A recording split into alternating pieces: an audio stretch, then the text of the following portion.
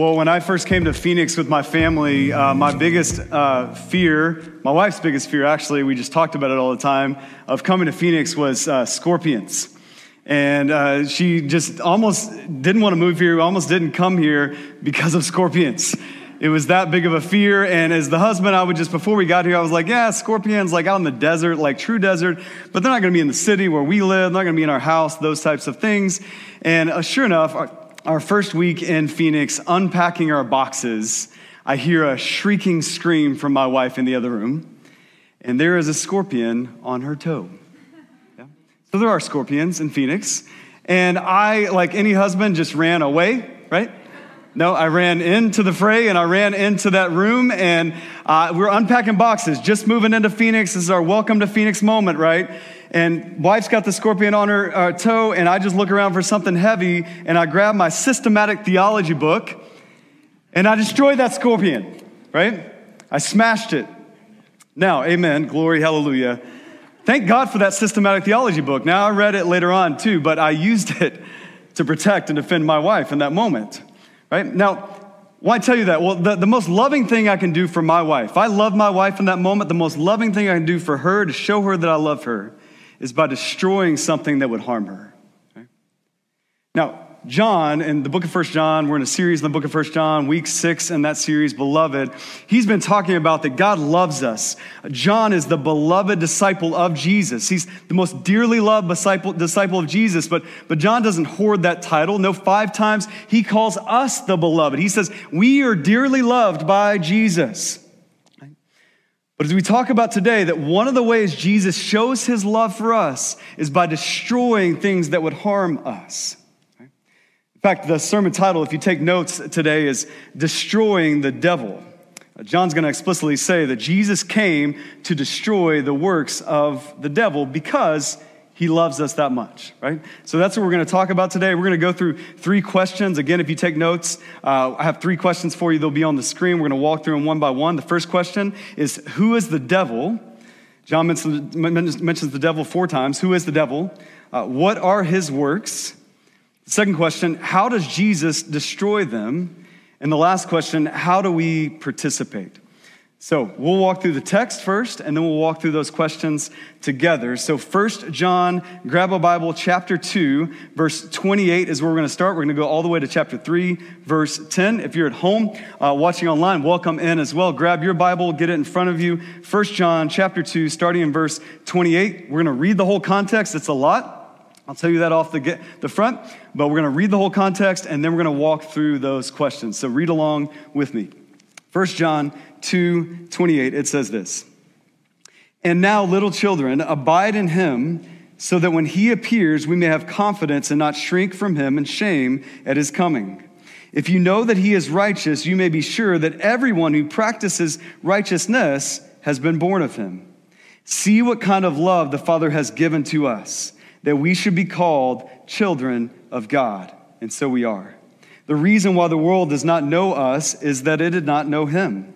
Beloved, we are God's children now, and what we will be has not yet appeared, but we know that when he appears, we shall be like him, because we shall see him as he is. And everyone who thus hopes in him purifies himself as he is pure. Everyone who makes a practice of sinning also practices lawlessness. Sin is lawlessness. You know that he appeared in order to take away sins, and in him there is no sin. No one who abides in him keeps on sinning. No one who keeps on sinning has either seen him or know him. Little children, let no one deceive you. Whoever practices righteousness is righteous as he is righteous. Whoever makes a practice of sinning is of the devil, for the devil has been sinning from the beginning. The reason the Son of God appeared was to destroy the works of the devil. No one born of God makes a practice of sinning, for God's seed abides in him, and he cannot keep on sinning because he has been born of God. By this it is evident who are the children of God and who are the children of the devil. Whoever does not practice righteousness is not of God, nor is the one who does not love his brother. Now, verse 10 should shock you a little bit, right? Read it again with me. By this it is evident that we are children of God, who are children of God and who are children of the devil. Who does not practice righteousness is not of God. John makes a stark contrast. There's children of the devil and there's children of God. There's nothing in between.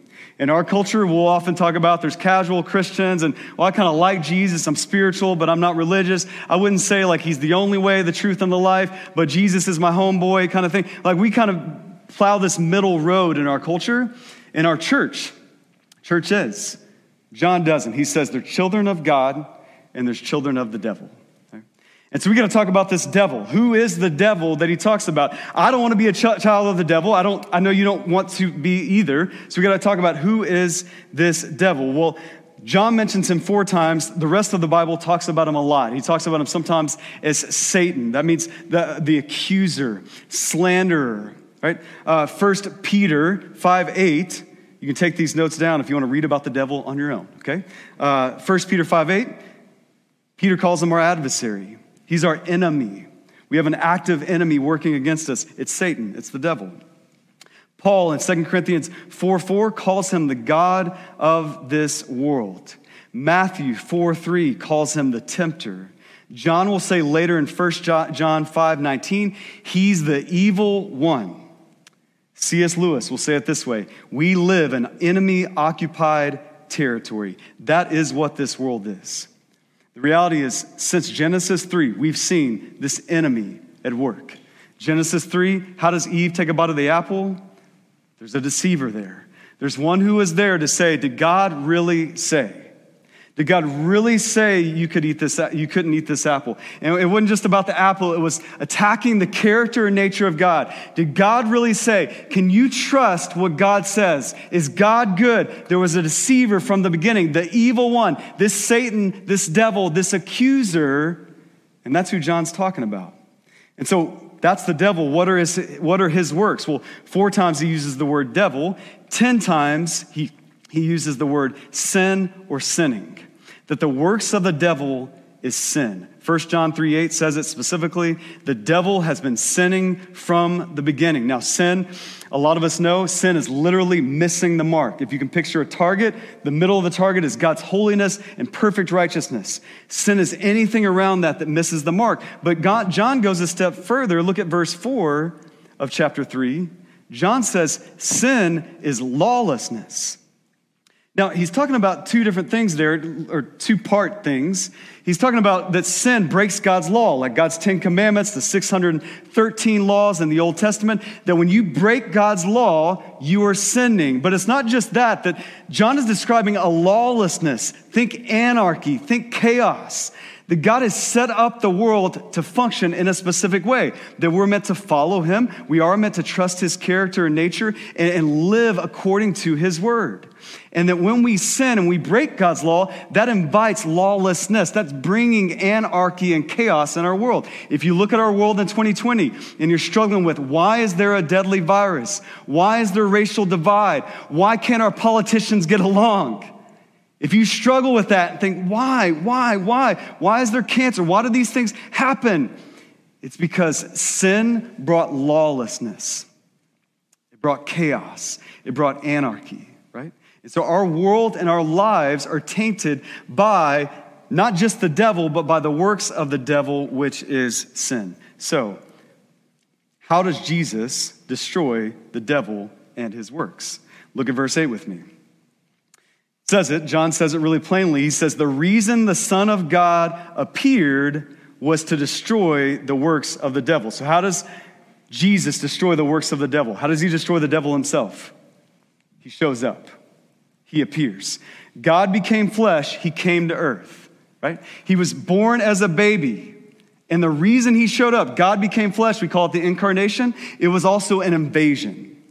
He came to destroy the works of the devil. Now, I imagine God coming to earth, Christmas, we're about to celebrate that in a couple months. The end of 2020 is coming, by the way. Anybody know that? Doesn't that seem crazy?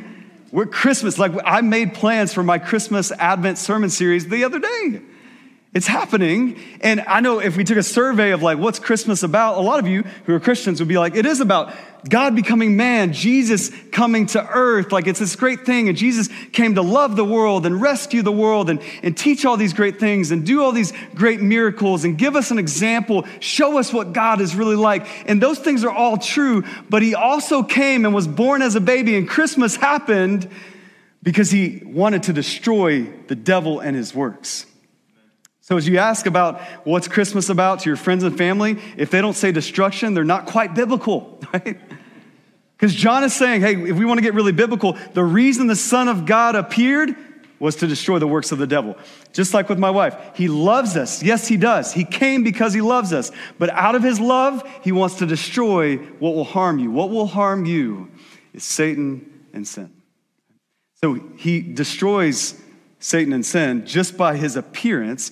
And he doesn't just appear as a baby and it's all gone. You all know that. He lives a perfect life. John describes Jesus' perfect life. Chapter 2, verse 29. He says, Jesus is righteous.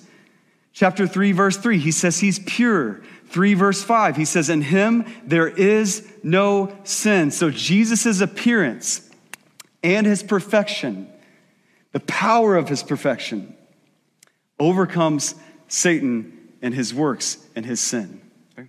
If you think about this, we are flawed people. We are not perfect. We are not what John says, righteous, pure, in him there is no sin. That's Jesus alone. Okay? We're flawed people. And so Satan, because sin entered into the picture, lawlessness entered into the picture, we are victims of sin. We have our flesh, we have spiritual warfare, and when we're tempted to sin, sometimes we don't do it, but sometimes we do. And Satan and his works and his sin can continue to reign.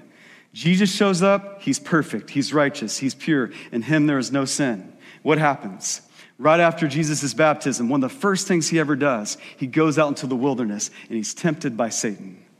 Satan says, hey, be prideful. Be powerful. Use your power in such a way for your own pleasure. And he tempts Jesus. But what happens? Jesus isn't flawed by sin. The game has changed. He doesn't give in to that temptation. He overcomes that temptation. Just through Jesus' perfect life, he begins to defeat Satan and sin, just with his life. But it doesn't stop with his life. It goes on through his death and resurrection. A good verse to write down, to mark at home. Colossians 3:15. This is what happens in the death and resurrection of Jesus. Colossians 3:15. He, that's Jesus, disarmed the rulers and authorities. And get this, he put them to open shame. He triumphed over them in him. Through the cross and through the resurrection, as that sinless, perfect, righteous, in him there is no sin, as that person, Jesus Christ, died on the cross, he took the sting out of death and sin and Satan. As he rose again, he overcame sin and Satan and the grave. Amen? That's what happened. Jesus appeared, he lived the perfect life, he died the death in our place to disarm the rulers and authorities, to put them to open shame. He triumphed over them. He does not just take away the penalty of sin through the cross and resurrection. He also takes away the power of sin. That now, because you trust in Jesus, hey, he did live, he did appear, he did die, he did resurrect in my place. He is victorious, he is disarming. I'm no longer just flawed with my sin. I'm faithful because of the Holy Spirit of God in me. That's your reality if you're a believer in Jesus Christ. And it's not just, well, I don't go to hell when I die and I go to heaven. It's not just that you're saved from the penalty of sin. You're freed up from the power of sin. You can actively be on the front lines and war against sin. And God can not only just destroy Satan, the devil, and his enemy, and his effects rather, and the sin that he produces. God can not only just destroy that through him, God now destroys it through him, through you. Because he's with you. You have his Holy Spirit. He's gone before you. Okay? The power of sin, you need to hear this morning, no longer rules over the life of the believer. It has been disarmed. Okay? So, God, through Jesus Christ, through his appearing, begins to destroy the devil and his works. He does that through the life, death, and resurrection of Jesus. He does that through us. So how does he do it? That's the last question. How do we participate in this destroying work? Look at verse 9. We first have to get this out of the way because I know some of you heard this and you haven't been thinking about anything else. Verse 9, look at the verse. It says, he cannot keep on sinning because he has been born of God. He cannot keep on sinning because he has been born of God. Now, some of us are contributing, like how do we participate? We're thinking, Tim, I contribute a lot to this war of Satan and sin. I contribute a lot to that, but it's me sinning. And as he says, he cannot keep on sinning if he's been born of God. I'm a Christian. I put my trust in the life, death, and resurrection of Jesus, but I sinned this morning. Anybody with me?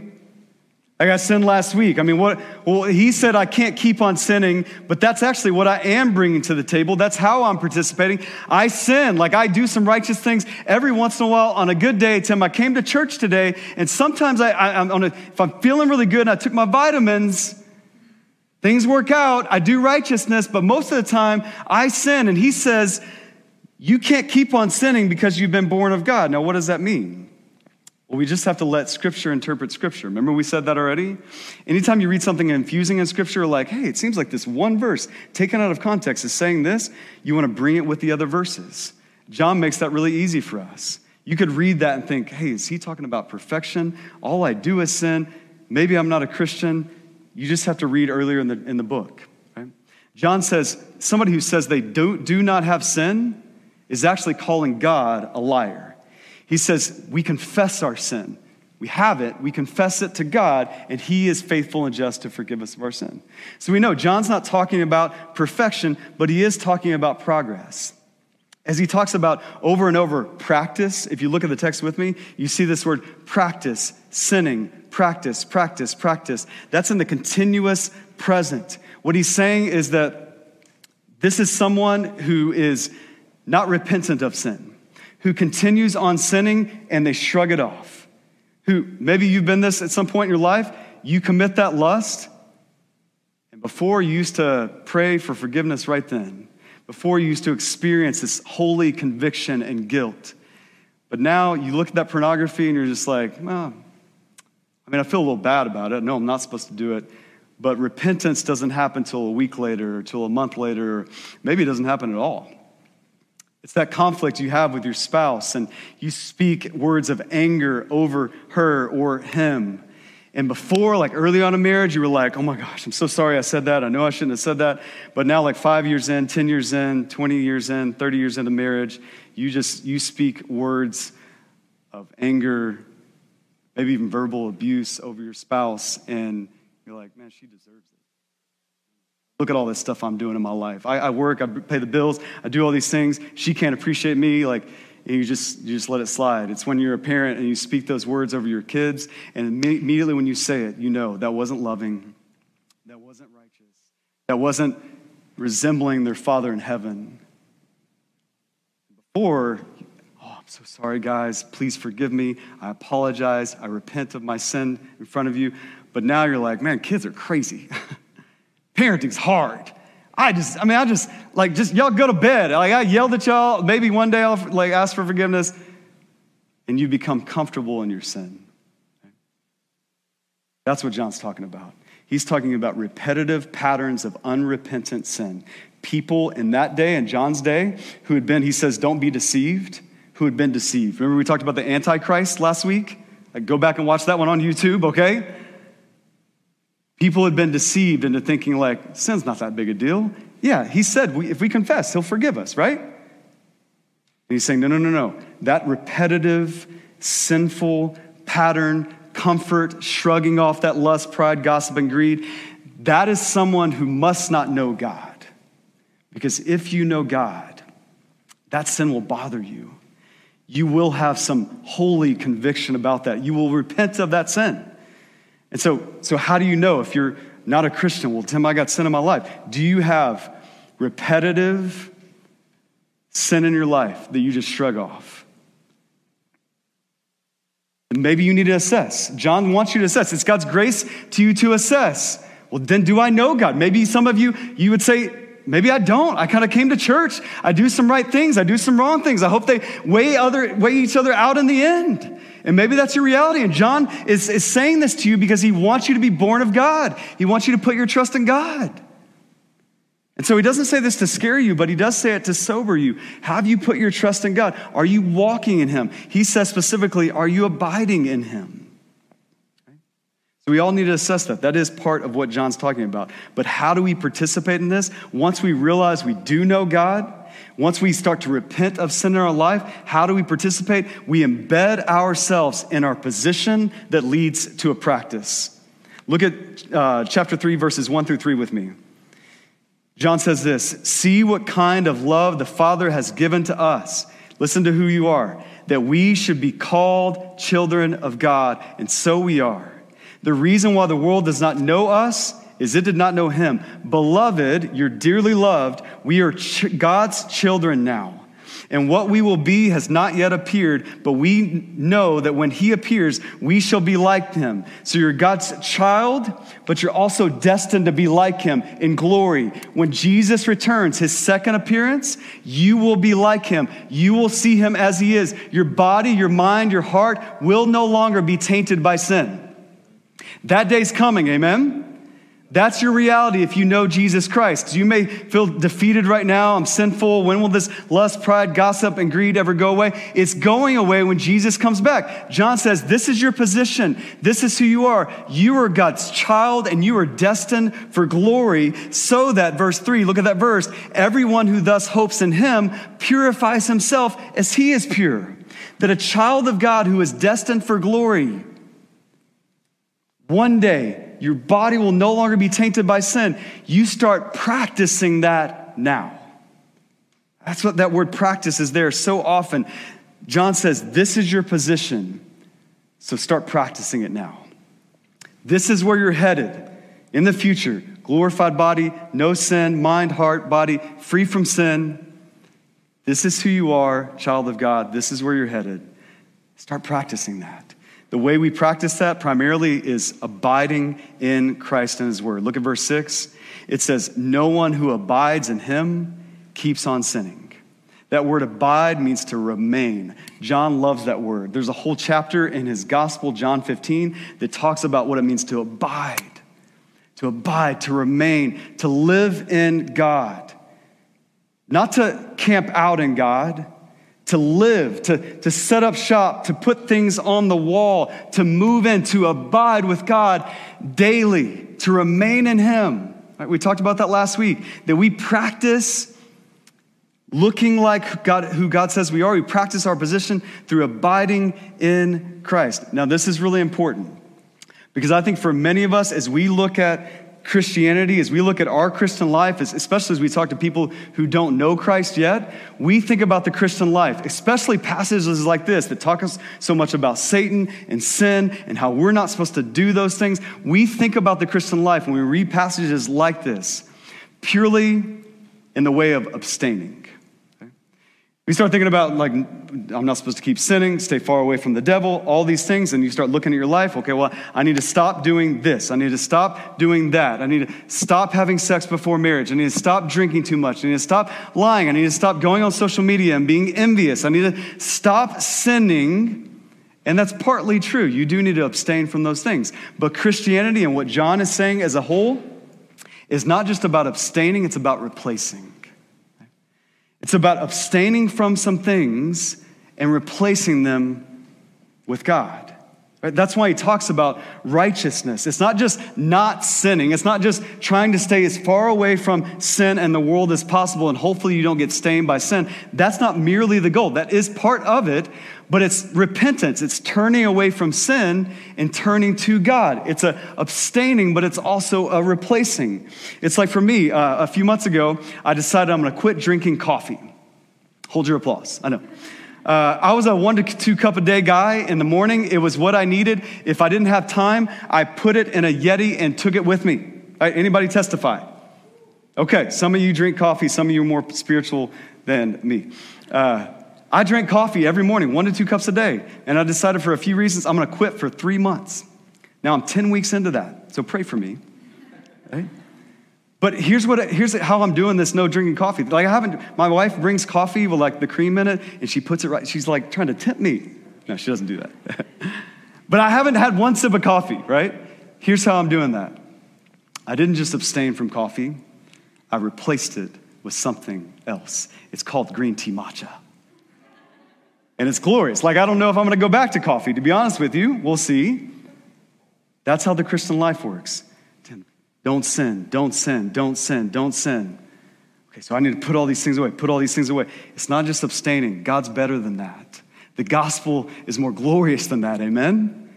It's Stop sinning and replace it with the righteousness of Christ. Replace sinning with abiding. Move in his house. Here's how it works. I don't want to commit adultery on my wife. Right? Anybody with me? I don't know a lot of people who do, but a lot of people commit adultery. Right? And I don't want to, I've been married to my wife for 14 years. I don't want to commit adultery on my wife. You know how I don't commit adultery on my wife though? Is it every day writing 10 times out, do not commit adultery, do not commit adultery, do not commit adultery? Is it every day thinking about all my lustful thoughts and get those out of my mind, get those out of my mind? No. How do I not commit adultery on my wife? I abide with my wife. I pursue my wife physically, emotionally, spiritually. I carve out time. I tell other people no so I can say yes to my wife. I plan a date night. We've been married 14 years, and I still plan date nights. I abide with my wife. I love my wife. And guess what happens? When I'm out on a date with my beautiful wife, when we're connecting spiritually, emotionally, when we're talking about the joys and trials, and we're connecting, living with one another in that way, I'm not thinking about not committing adultery. I'm thinking about loving my beautiful wife. Adultery's nowhere to be found on my radar. Why? Because I'm abiding with my beautiful wife. Listen, God is gracious. He's glorious. He says to you, abide with Jesus Christ by his Spirit, through his word. Come close to him. That's what the whole book of John, 1 John is about. Hey, you can know him up close, personal, intimate. You're the beloved. You're his child. Come close to him, closer. Live with him. Remain in him. Be with him. And the more you do that, the less you think about sinning. The less you think about that lust. As you get to know what the love of God is, you spend time with him, lust doesn't seem so attractive anymore. Like that envy, that comparison seems silly as it is. You get on Facebook and Instagram and you start gossiping about people and getting angry at people, and you're just like, this is dumb. Why do I do this? Instead of scrolling and my mind and heart becoming envious and playing the comparison trap, I could be content spending time with my Creator. He's invited me by his Holy Spirit through his sinless Son. Why am I doing this? Listen, I believe a lot of us could start winning. Many of us feel like we're losing in this fight against Satan and sin. I believe a lot of us could start winning if we focused on abiding and not just abstaining. That's what John is saying. No one who abides in him keeps on sinning. You get close to God, that sin will go away. He will become greater. It will become smaller. That's the way it works. So we need to start practicing abiding. Now, some of you say, well, Tim, I have some sin in my life. I have some sin in my life right now. And when you talked about earlier, that lust, gossip, and greed, that anger that has overcome me and I've gotten comfortable with that, and I shrug it off and I say something to my friend, I said something online that I should not have said. I did something with my body, with somebody else's body, I should not have done. And now that I think about it, I don't know if I repented. I mean, I used to, but I've grown a little cold. How do you need to practice abiding? You practice abiding by repenting. You hear this from John, it sobers you. Man, sin should start coming up in your mind, in your heart, what you did last week, what you've done in your life. And you should go quickly. We don't have time to waste. You should go quickly and bring that to God. And you should turn away from it. Yes, confess it, all the ugliness of it. Name it before God, a good and gracious God, and ask him to forgive you. But don't stop there. Seek first the kingdom of God and his righteousness, Matthew 6:33. You start to seek him. You start to fix your eyes on the author and perfecter of your faith. You start to abide with him. But before you can do that, some of you today, your first step needs to be repenting. It needs to be laying all the sin before the feet of Jesus. You need to say, as the psalmist said, search me, O God, know my heart. See if there's any anxious ways in me. See if there's any offensive ways in me. And some of us, we need to take that time to do that today. Your first step of abiding is repenting. That's what we're going to do. We're going to take communion in a moment. I'm going to pray for us. And I'm going to give us a moment to begin to win this battle against Satan and sin. and to do that by abiding and repenting. And so, listen, you could very easily take this moment and bow your head and think about football, right? You can think about what you have to eat for lunch today. You can think about, I don't know if I agree with what that guy said today. Who does he think he is? You can think about a lot of things. I would beg you in the name of Jesus, and I think John would too if he was here. No, come close to Jesus in this moment. Repent of your sin. Abide in Jesus by first repenting of your sin and get close to him. Don't miss this moment to experience the up-close, personal Jesus Christ that John so desperately wants you to experience. Let's pray together. Father in heaven, I thank you for the truth in your word. God, I thank you that it doesn't return void. God, you just said a lot in your scripture. Some of it we may need to go back to later today, this week, and rehash. And okay, Satan, sin, what is this all talking about? And God, I pray that's a good desire to have. I pray for the men and women watching this and the ones who are watching online that, God, we wouldn't just have this 1 hour today of conviction and let it pass. We would go back to your word. We would abide in it. We would get with other believers and abide together with your people by your Spirit. And God, I pray right now as we prepare to take communion, God, as you have no doubt brought sins to mind, that we would begin to confess them and repent of them. Because, not just because they're bad things and we want to get away from bad things, but because we see how good you are. We see how glorious you are. We see how beautiful it is that who we are in you, that we're the beloved. If we've trusted in Christ, even with our sin, we're the beloved. How could you call us that? We're your children. How could we be so honored to be called a child of God? That we have a future destiny with our body and mind and heart no longer tainted by sin. How could you do that for us? As we look at your goodness in that way, as we look at our position, we would start practicing repentance of the sin that is out to harm us. God, right now, we would start confessing. We would stop listening to me, start talking to you. We start confessing that sin. God, you love us so much that you will destroy things that try to harm us. And God, by the power of your Holy Spirit, in the name of Jesus Christ, I pray that you would begin to destroy the sin in our lives right now. In the name of Jesus, we pray.